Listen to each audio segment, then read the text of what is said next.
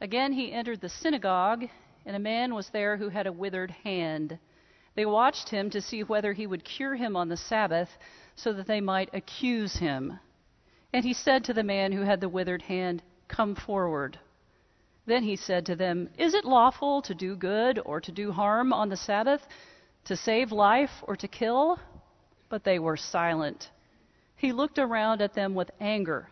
He was grieved at their hardness of heart and said to the man, "Stretch out your hand." He stretched it out, and his hand was restored. The Pharisees went out and immediately conspired with the Herodians against him, how to destroy him. These are the words of life.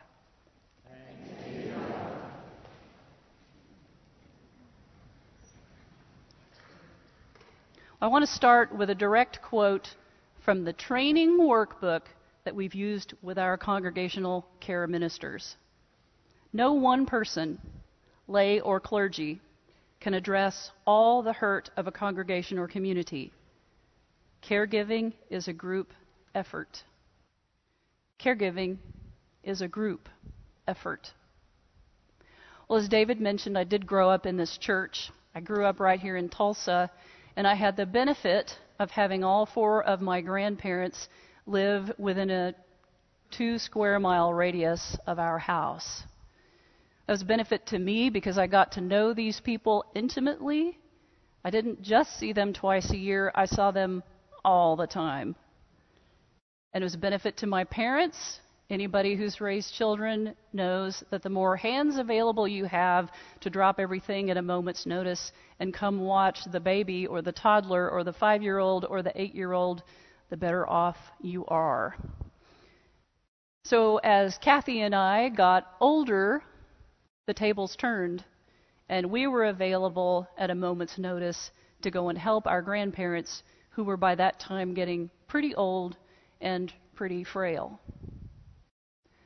Now, my Venable grandparents joined this church in the 50s, and some of you remember them. My Livesey grandparents joined a church 3 blocks away.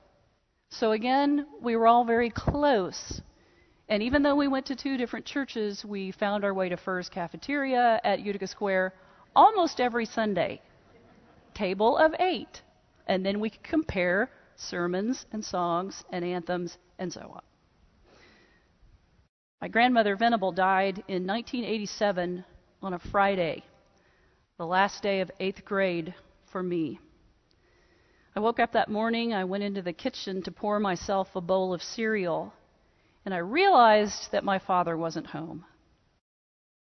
The phone call had come, and the voice on the other end of the line was the night sitter who said, "Mrs. Venable has expired." My mother looked at me and told me what had happened, and through tears said, "Your father doesn't have any parents anymore." And we both stood there and cried next to the extended leaf of our little kitchen table. Plans were made, relatives arranged to come in from out of town, and the funeral was set for that Monday morning in the Rose Chapel. They used to print the death notice as well as the address of the person who had died in the newspaper. Do you remember that? So everybody in town knew that 704 South Richmond was going to be empty from 10 to 11 on Monday morning. And I guess if you do want to break into someone's home, you can still figure that out from an obituary. Your friends, whose address you know, will be gone from their house. So one helpful thing to do when someone dies is to offer to sit at the house during the service. Sylvia Tours, one of the matriarchs of this church, offered to do that right off. My mother said, "Yes, please. Thank you." Juanita Maciel called and said, "What can I do?" My mother said, "We sure love that big sheet cake you make. You know, the chocolate kind with the frosting and the pecans. Could you make that for us?" And round table class got the word, and there was food, and there was food, and there was more food. Those in the married folks class who were still able enough brought food and more food and more food. The day of the funeral, I got up and I put on a light Georgette dress that my mother had just bought me. Short sleeves, magenta background, little white flowers all over it. I remember sitting in the Rose Chapel. I remember the towering presence of my Uncle Fred, my two beautiful cousins, who I'm still trying to emulate in hair and makeup even now, sitting on the row with us. And then somehow I remember being back in those pews 3 hours later in shorts and a t-shirt with the rest of the chapel choir, listening to Mr. Dean, who stood there in his polo shirt, khakis, and sunglasses tucked into the placket, as he told us, wherever we go on this chapel choir tour, McDonald's, someone's home, a church basement, or a sanctuary, you represent the Boston Avenue Methodist Church. And we took that seriously. And I had the benefit of getting on an MK&O bus right then and taking off and having great teenage adventures and singing and growing spiritually and gaining a little bitty teeny tiny bit of independence as we went from Tulsa all the way to Chicago through Missouri and Iowa, while my parents stayed home and dealt with the business details of a recent death and made plans to drive up to Chicago to bring my sister home from a year at Northwestern University.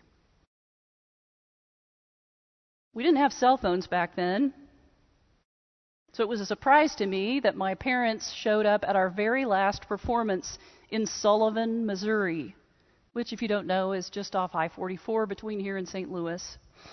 We processed in from the back, and I remember thinking, the backs of those three heads look awfully familiar over there. So they got to see our concert, and then they planned to come the next night to the home concert that we had right down here on risers here in the sanctuary. I got all ready with my button-down Oxford cloth shirt, maroon bow tie, it was the working girl era, blue poplin skirt, and sensible black shoes. That was our uniform. And we came to the concert, but Mom didn't come. She had had a call from the Georgian Court nursing home that her father, my grandfather Livesey, was near the end, and someone needed to be there. So she missed the concert, but she had seen it the night before, and she's seen it several times on VHS since. We had a great concert. We had a party at Rusty Schillinger's house afterwards, and we even threw Mr. Dean in the pool, which was okay because we let him take his watch off first, which kind of ruins the whole thing. And I went home and went to bed and heard my mother come in about midnight. The next morning, I walked into the kitchen to pour myself a bowl of cereal and noticed that my mother wasn't home. My father said, "Your Papa Livesey died last night." The next couple of days were a blur of busyness, and then it was time for another funeral. But in that blur, Juanita Maciel appeared at the door without calling and said, "Oh my goodness, 2 deaths in 10 days? What can I do?" My mother, sleep-deprived and delirious, thought of one very practical thing. "I took Bryce's suit to the cleaners. Would you pick it up?" Juanita said, "Sure." Sylvia Tours called and said, "I will watch the house during the funeral." My mother said, "This time I've got a 4-year-old second cousin, Cedar John, who needs a place to stay. Would you watch him?" Sylvia said, "Sure." I wore a light Georgette dress with a magenta background and little white flowers all over it. This time we were in the chapel of the First Christian Church. And afterwards we came back to our house for a big lunch that included round table food and No Creed But Christ, Disciples of Christ food this time. And after everyone went home and the dishes had been washed, my parents both had to figure out how to get up the next morning and go on with their lives. They didn't let on, but any psychologist would tell you that the shock of meteorite to a family of 2 deaths in 10 days is an incredible stress and a very hard thing for a couple or a family to get over. My mother said then, and she continues to say now, I don't know what people do who don't have a church. I don't know what people do who don't have a synagogue or a mosque or a temple.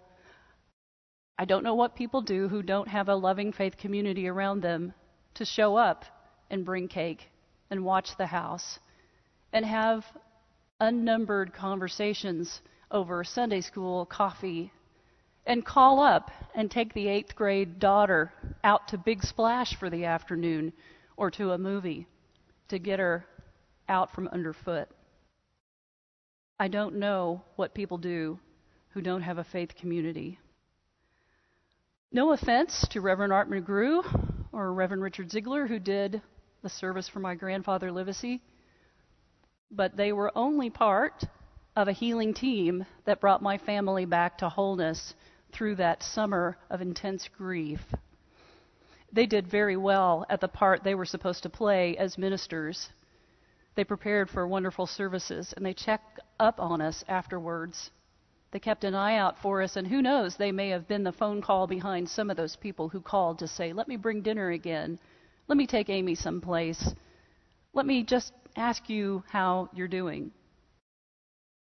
But it was an army of lay people who were not trained, who were not certified, but who loved us and who knew this is what you do when you do that prayers, presence, gifts, service, and witness thing down here at the altar of the church.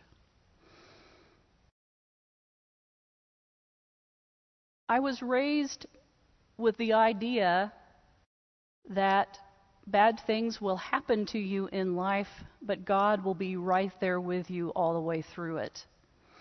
And I'm pleased that I had that teaching, because I think a lot of people were raised to believe that if you just pray hard enough, what you want will happen. And if you have enough people on your side praying for the same thing, Grandma will survive, and your marriage will last, and you will not lose your job. And then, when Grandma doesn't survive, and your marriage doesn't last, and your job is over, it's easy to say, God doesn't love me, or there is no God, therefore I've turned my back on God. God gave up on me, so I give up on God. Maybe it was because I was raised by people who actually were born in the 1800s. Not my mother and dad. I'm talking about my grandparents. They're looking really good. The influence of those much older people who came from almost another planet, it seemed to my sister and me, before cars, before telephones, before running water, before electricity. They knew about death. They knew what stillborn meant. They knew what it was like to see someone die before their eyes working on the farm. And they weren't kept from death. They had been close to a dead body or two and knew it was just part of the cycle of life.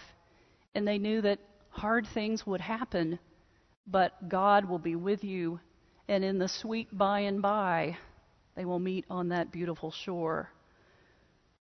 So the congregational care team is an organized, trained, and soon-to-be consecrated team that focuses their efforts on doing that ongoing work of care when people's lives fall apart. They are the very hands and feet of Christ when you are going through a time of trauma in your life. They know that bad things are going to happen to everybody, and they know that it's the church's job to see you through those times. Peter Gomes was a professor at Harvard University who taught theology for 30 years. He's since died, but his great writings live on, and I got this quote out of the book, The Scandalous Gospel of Jesus Christ. He writes that hope is not merely the optimistic view that somehow everything will turn out all right in the end. Hope is the more rugged, the more muscular view that even if things don't turn out all right, we endure through and beyond the times that disappoint or threaten to destroy us. A genuine hope, a hope worth having, is forged upon the anvil of adversity. Hope seems a whole lot less silly and pointless if you think of it as a muscular emotion that's forged upon the anvil of adversity. If you get through life with no adversity, tell me what kind of vitamins you're taking, because it doesn't happen to many of us. So when we join the church, when we walk through the door of the church, we make the first step on the road towards having a faith community that will care for us and towards being enabled to be one of those people who cares for others. This team that was assembled before I even took the job last year is made up of people, some of whom have been in the church for a long, long time and have forged their muscles on the anvil of taking care of people throughout their lives. And then others do have letters after their names, MSW, PhD, and so on. I'm so blessed to go to these monthly meetings where I sit around a table with 7 or 8 people who can teach me how to be the pastoral care minister. And we laugh.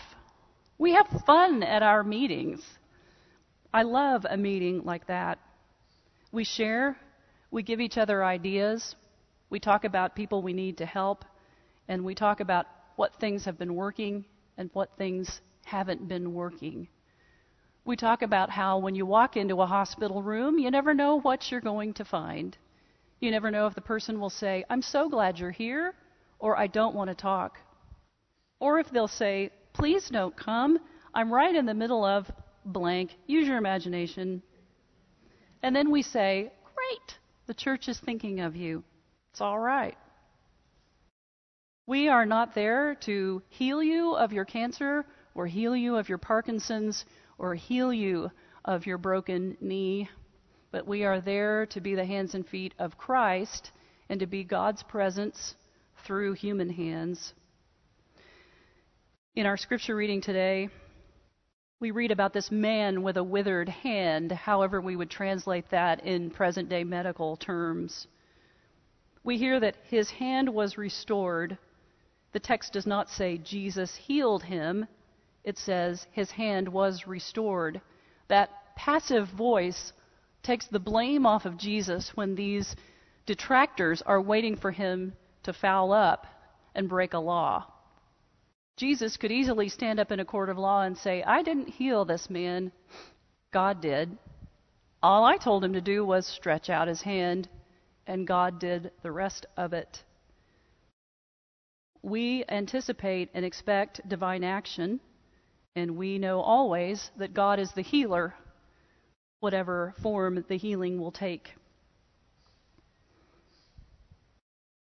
Our job of caring for the congregation is never finished. I can never go home on any evening of the week and say, "We took care of everyone's needs today. Now I'm going to watch Big Bang." I never feel like the job is entirely done, and neither does anyone else. And I'm afraid our job will grow a little bit harder as we age. Bishop Kenneth Carter wrote recently that by 2050, 16 million people will probably have some form of dementia. Currently, 5.5 people in North America are suffering from some version of dementia. That means 15.7 million adults care for someone who has the disease. So who are we to be as the church as we move into a time of the baby boomers growing older and facing things like dementia and physical debilitation? Well, Carter writes, "The church bears witness to human dignity and worth that transcends mental, physical, and emotional capacities. We are more than our intellectual and physical capabilities. We are beloved children of God, and people with dementia deserve to be treated as such." We certainly have always stated this in our respite care program when we know that children with developmental disabilities are children of God and deserve to be treated as such. Often we fall into the trap of thinking after we've visited someone who has dementia, they won't even remember that I've been here. They didn't recognize me. They didn't even remember it when I said, Boston Avenue Church? But Carter goes on to say, experience and research indicate that feelings created from presence, touch, hymns, and affirmation endure, even when recall is absent. Visitation creates positive emotions and bonding, even when the visitor is not recognized. You never know how much good you're going to do. You never know how 30 years later, 31, how that chocolate sheet cake and your trip to Globe Cleaners is going to be mentioned in a sermon or even remembered. You just never know, do you? And we bank on that the good things we try to do will be remembered and the foul-ups will be forgotten and maybe learned from as we go on.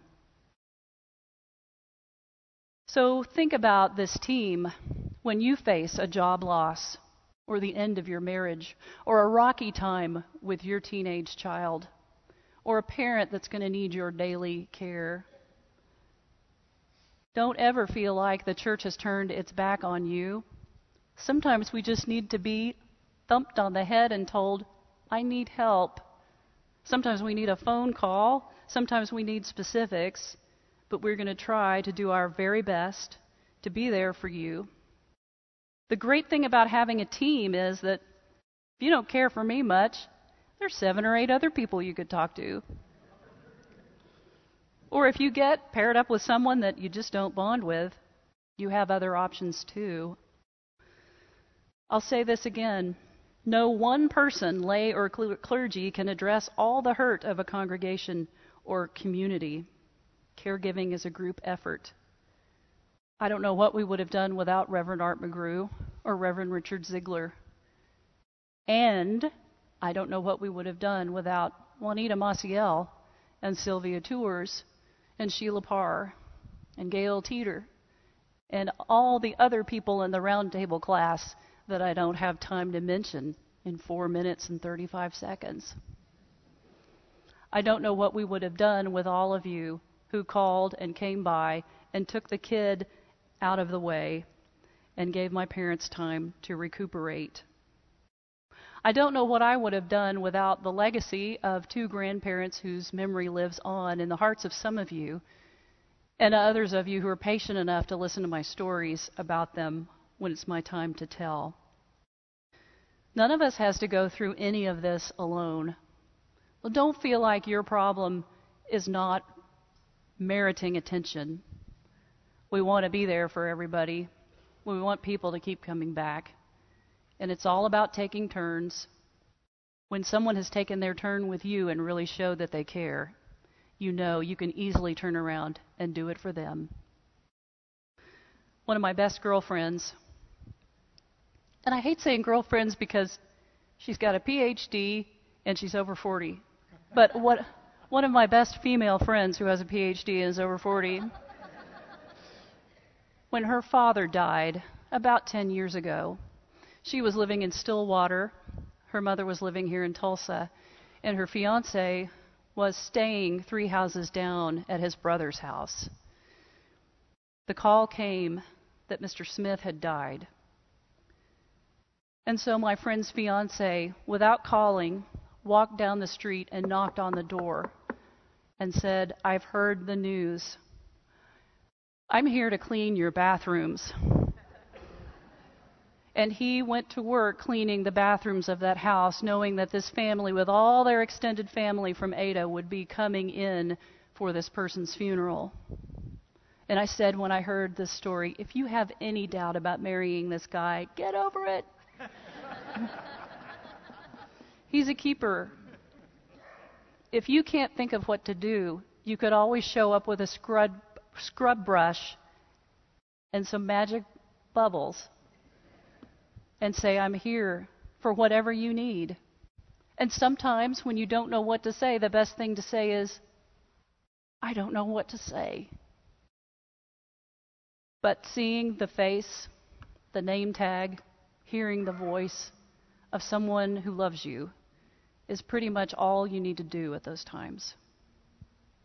Don't ever avoid reaching out to someone because you can't figure out what to say or do. If people decide to marry folks because they scrub their mother's toilet, then you know how important those little things are. No one person, lay or clergy, can address all the hurt of a congregation or community. Caregiving is a group effort. Being a person of faith is a group effort. And thank God for the group. Amen.